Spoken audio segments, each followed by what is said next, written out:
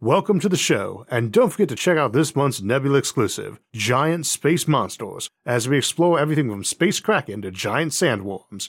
To get access and help support the show while hearing every episode early and ad-free, plus hours of bonus content, check out go.nebula.tv/IsaacArthur and use my code IsaacArthur.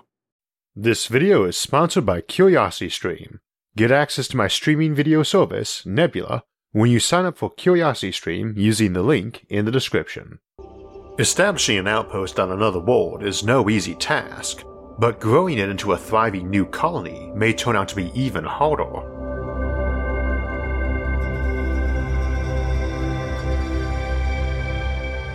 We've often looked at space colonization, but usually from the standpoint of getting our ships and colonists there, the raw nuts and bolts of setting up a colony, or the life of the crew in getting there, but rarely the time after landing or the lives of those colonists once there.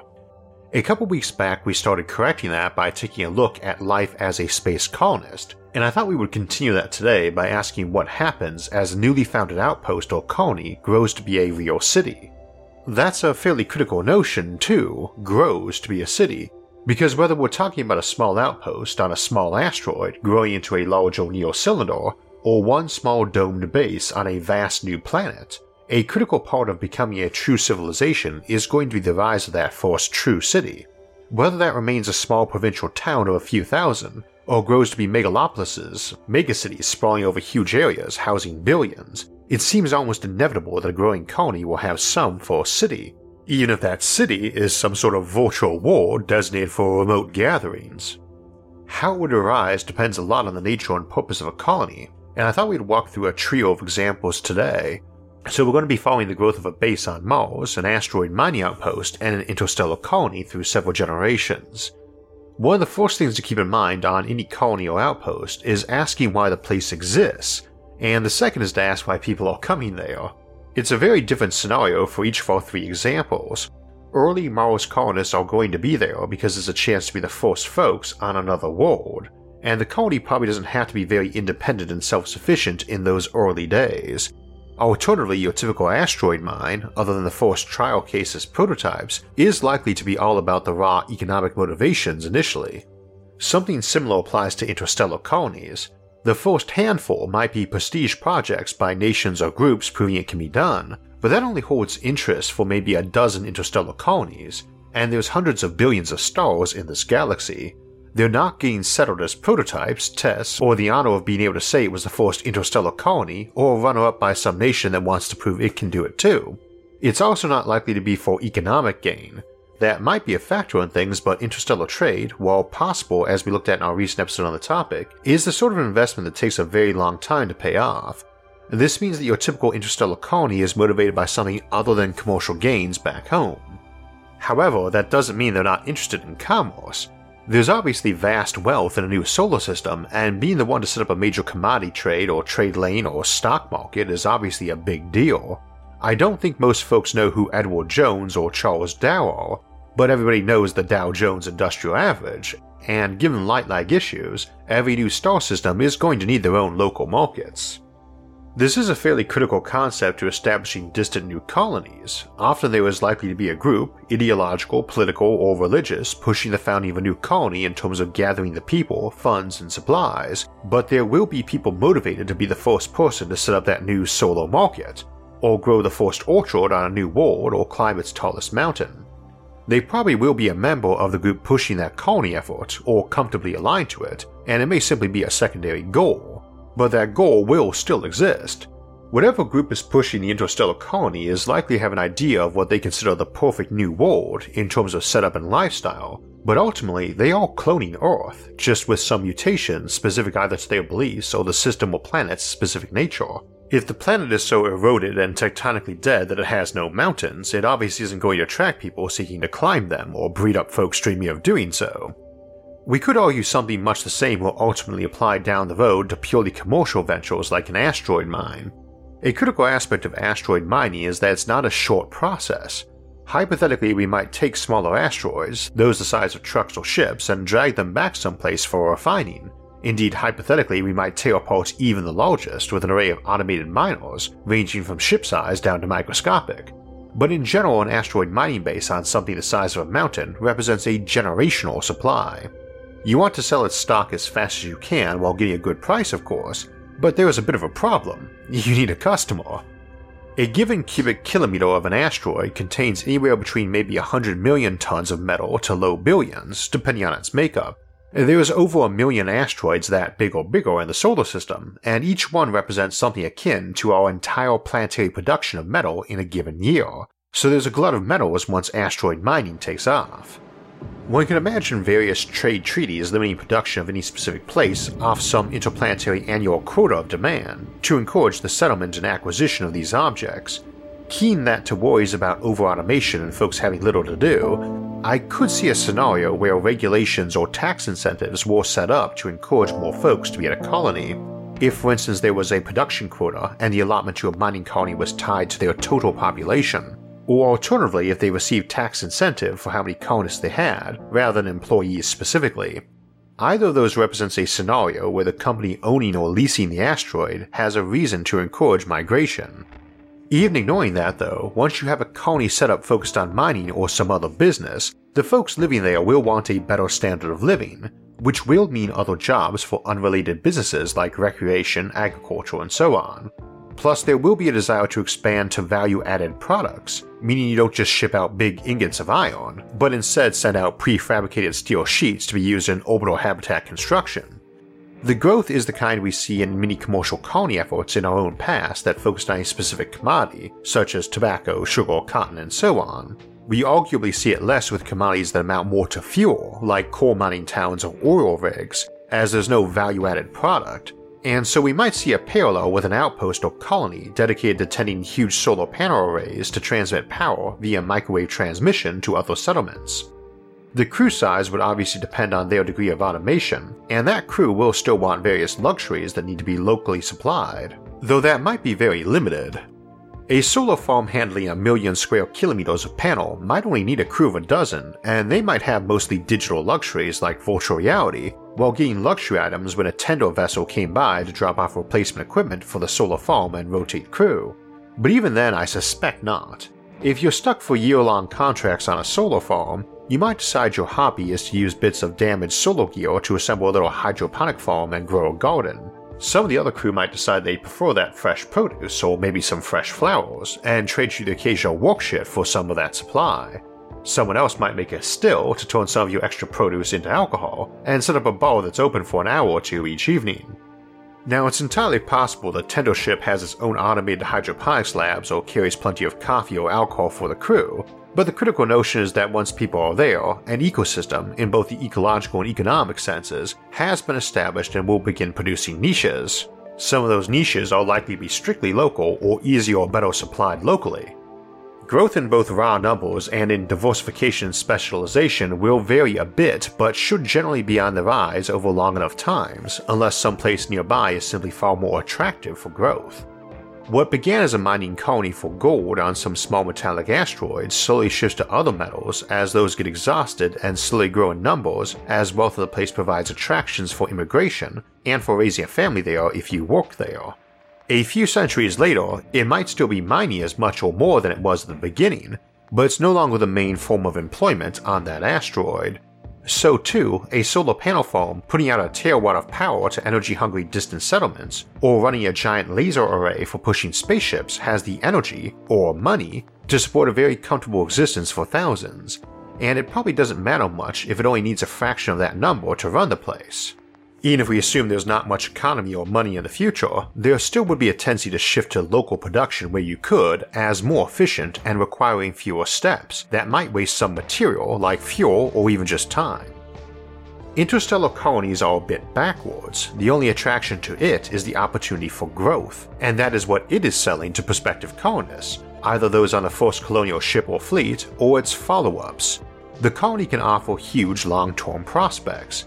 If it is a solar system like our own, it can offer the first million settlers massive land deals like their own medium-sized asteroid, or a parcel of land on one of its planets the size of a small state. But the payoff is a long way off, even ignoring travel time to get there, because it is all worthless until the overall colony has grown to the point it actually has some use for the materials or that land. Even if you could get a parcel of land 1,000 square kilometers in size you could grow grain on, even if you got a metallic asteroid with 1,000,000 tons of gold in it, without some market for it, it doesn't really have a value. You can't eat gold or really build anything out of it. You can eat 1,000 square kilometers of grain, but so can a few million other people, and if you haven't got that many people, it's fairly useless. So is 10 billion tons of steel. However, that you might be able to get rid of because it's about the amount needed to build an O'Neill cylinder or the kind of generational arc ship that 1,000,000 folks might reside in. What you're essentially manufacturing at these places then is people, their environments, and the new communities with their own internal governance and commerce. It's just that the supply chain is rather long and complex. I suspect that's part of why the feudal model is so popular in science fiction. The big attraction to someone with the funds to be founding or assisting in the founding of a colony is that they, or a distant descendant, will be getting a huge opportunity to be a major player in a future realm. As we mentioned a couple weeks back, that even applies to someone who basically could only pay for their own passage there, because everyone is in a position to benefit from long-term, slow, but exponential growth, if that is something which appeals to them, and for that reason we would expect a mindset that favors that to be disproportionately common in the colonists. Taking that into account, how does this work at the more local level, in an outpost turning into a city? Well, cities tend to arise for a variety of reasons, but a common one is sitting on a major commercial route, whether in terms of overt trade or being just down the mountain from the big mine. Outposts arise for similar reasons, and even military frontier outposts that usually were situated with strategic reasons in mind include that commerce aspect as one of the strategic reasons. Your outpost is guarding the river everyone tends to go up and down on, for instance. Now, barring aliens, we really shouldn't need many frontier military outposts because there wouldn't be any frontier to guard, as such places were usually only guarding a frontier for their civilization, and specifically from people who did not regard it as their frontier, but their tribal clan's backyard for many generations. So what is the natural trade hub of a new planet? Well, by default, we tend to assume it is where the shuttles all came down from, that big colony ship, and the landing pad. But shuttles can land wherever, and it's not very likely you'll feel like dumping all your cargo on the ground, in one spot, then paying the fuel bill to run it around that planet. You're also not going in blind or quick. Even if there weren't already detailed studies of the planet or flybys before you ever left Earth, and there probably would be, you'd have months of advanced probes launched from your own ship. Indeed, as we've discussed before, planetary colonization is likely to be a reverse process of our expansion to space from our own planet. You probably spent out dozens of smaller ships to establish outposts on various promising moons and asteroids as you headed into the system, to your Goldilocks zone planet, if it has one, and after making orbit, you probably deployed a satellite grid before any shuttle headed down to the surface. I would say it's entirely possible you spent months in orbit before doing that, but I suspect it would be considered a big deal to that first shuttle with the colonial governor, notables, and flag down to plant in the dirt of that virgin world, and of course a camera crew. There's a decent possibility that your colonists came in some form of stasis, in which case you don't have to wake up most of them until after you got some place to put them.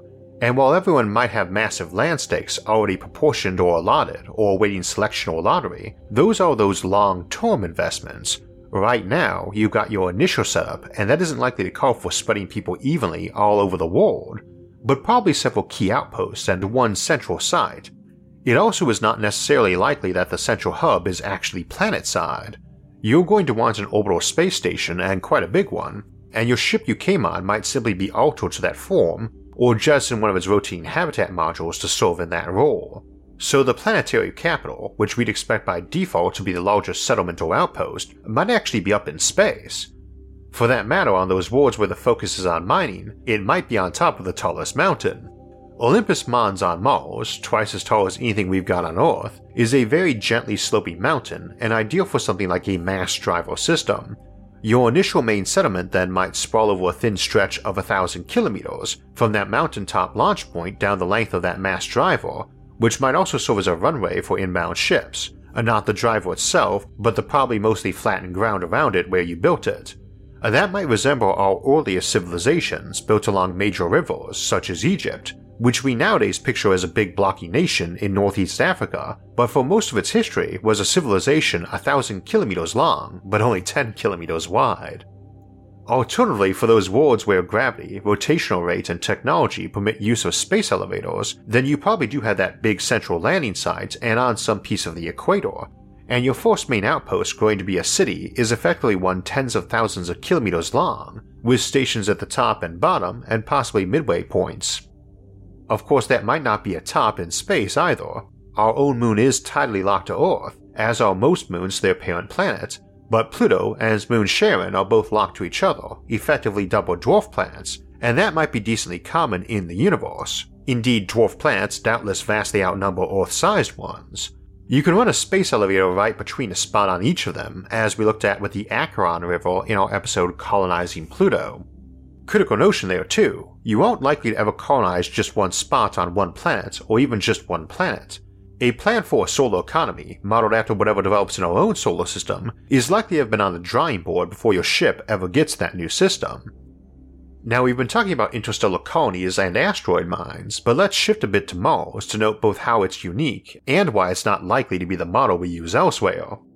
First off, Mars has vast resources, and possibly high enough gravity to live comfortably in, we don't know yet, but the problem with those resources is that they are vast, and thus generate a big gravity well. Let's be clear on this, the only valuable asset Mars has for any application off Mars is water ice and maybe some nitrogen, and even then only for its possible use as a fuel to get to orbit or air and water for Martian orbital outposts. Mars has tons of minerals, far more than the entire asteroid belt combined, far more than the Jovian moons and its Trojan asteroids combined. But until those are all used up, they represent cheaper sources of raw materials for the solar system. What's more, Mars has a pair of tiny moons that aren't that tiny. Deimos masses 2 trillion tons and Phobos 10 trillion. They may well have water ice in them, but they are going to have carbon and metals, and while we don't know the actual ratios and types at this time, either one is very likely to be able to provide enough building material for hundreds of massive orbital settlements. So early on, you are probably building much of your Martian orbital infrastructure right into those 2 moons, and using them to supply the rest, not grabbing it from Mars, though you might do that too. Mars has weaker gravity than Earth and no real atmosphere, so if you got good power generation you could run a dedicated mass driver, and while the energy needs would be higher than getting them from the Martian moons, we never want to assume watts or joules directly correlates to nickels and dimes. In any event, Mars offers little to the solar economy except as an unexceptional and inconvenient source of raw materials, and possibly as a major importer, assuming it has money to do so. That might not matter much though because it has 2 things going for it. We really want to settle it, and it's probably relatively easy to settle and make self-sustaining. Getting people to Mars is far cheaper and faster than anything interstellar, and most of the other places of note in our solar system too. Spending months on a spaceship to get there on the cheap is not very attractive, even compared to old transatlantic colonial ships, but we do have the advantage that it need not be too cramped. Space is cheap in space, as there is so much of it, and the Aldrin Cyclo castle design we discussed in our Mars base episode is ideal as a long, slow, but cheap transportation method. You can cram folks into the shuttle entering or leaving the Cyclo from Earth and Mars orbits, but you only have paid the fuel bill to put a Cyclo in play one time, so you can make them pretty hefty and lavish if you like, unlike most modern or historic forms of long-distance transport. Think of a Cyclo castle as more of a place where you rent an apartment for a year, then cram into a cramped passenger cabin or sleeper car. There's actually a fuel saving per person to building big that way too, since the main requirement is shielding mass, and the square cube law helps us out. A Cyclo castle twice as big in all dimensions needs 2 square or 4 times the shielding, but has 2 cubed or 8 times the volume, and one 10 times bigger has 1,000 times the space for 100 times the shielding mass. More space still costs more, but it's not linear, so you can offer people fairly comfortable travel accommodations for the trip, except maybe a day or 2 of cramped shuttles on each end of the trip. Those Cyclo castles could easily be cities unto themselves with their own economies, and people move there, and possibly migrate off to Earth or Mars when passing them. That makes migration a good deal more attractive, and Mars is a place where you can really walk around in the open air. You need a suit, but hardly a super thick one, and rapid in situ manufacture of pressurized domes to add living space shouldn't be hard for the early base to accomplish. so Mars has the ability to grow by the millions via migration in a relatively short time interval, so long as you have the funds and means for transporting people and a volunteer pool, which is one reason why nicely appointed and spacious cyclo-castles is a decent likelihood even if it costs more, because it makes folks a little more okay with making the trip. Space will not be at a premium on Mars. That will be a big selling point to future colonists when we start running low on folks willing to go there just because of the desire to try out a new planet for novelty value or prestige. And I tend to assume folks who are attracted to that notion would be even less likely than most people to enjoy being crammed in.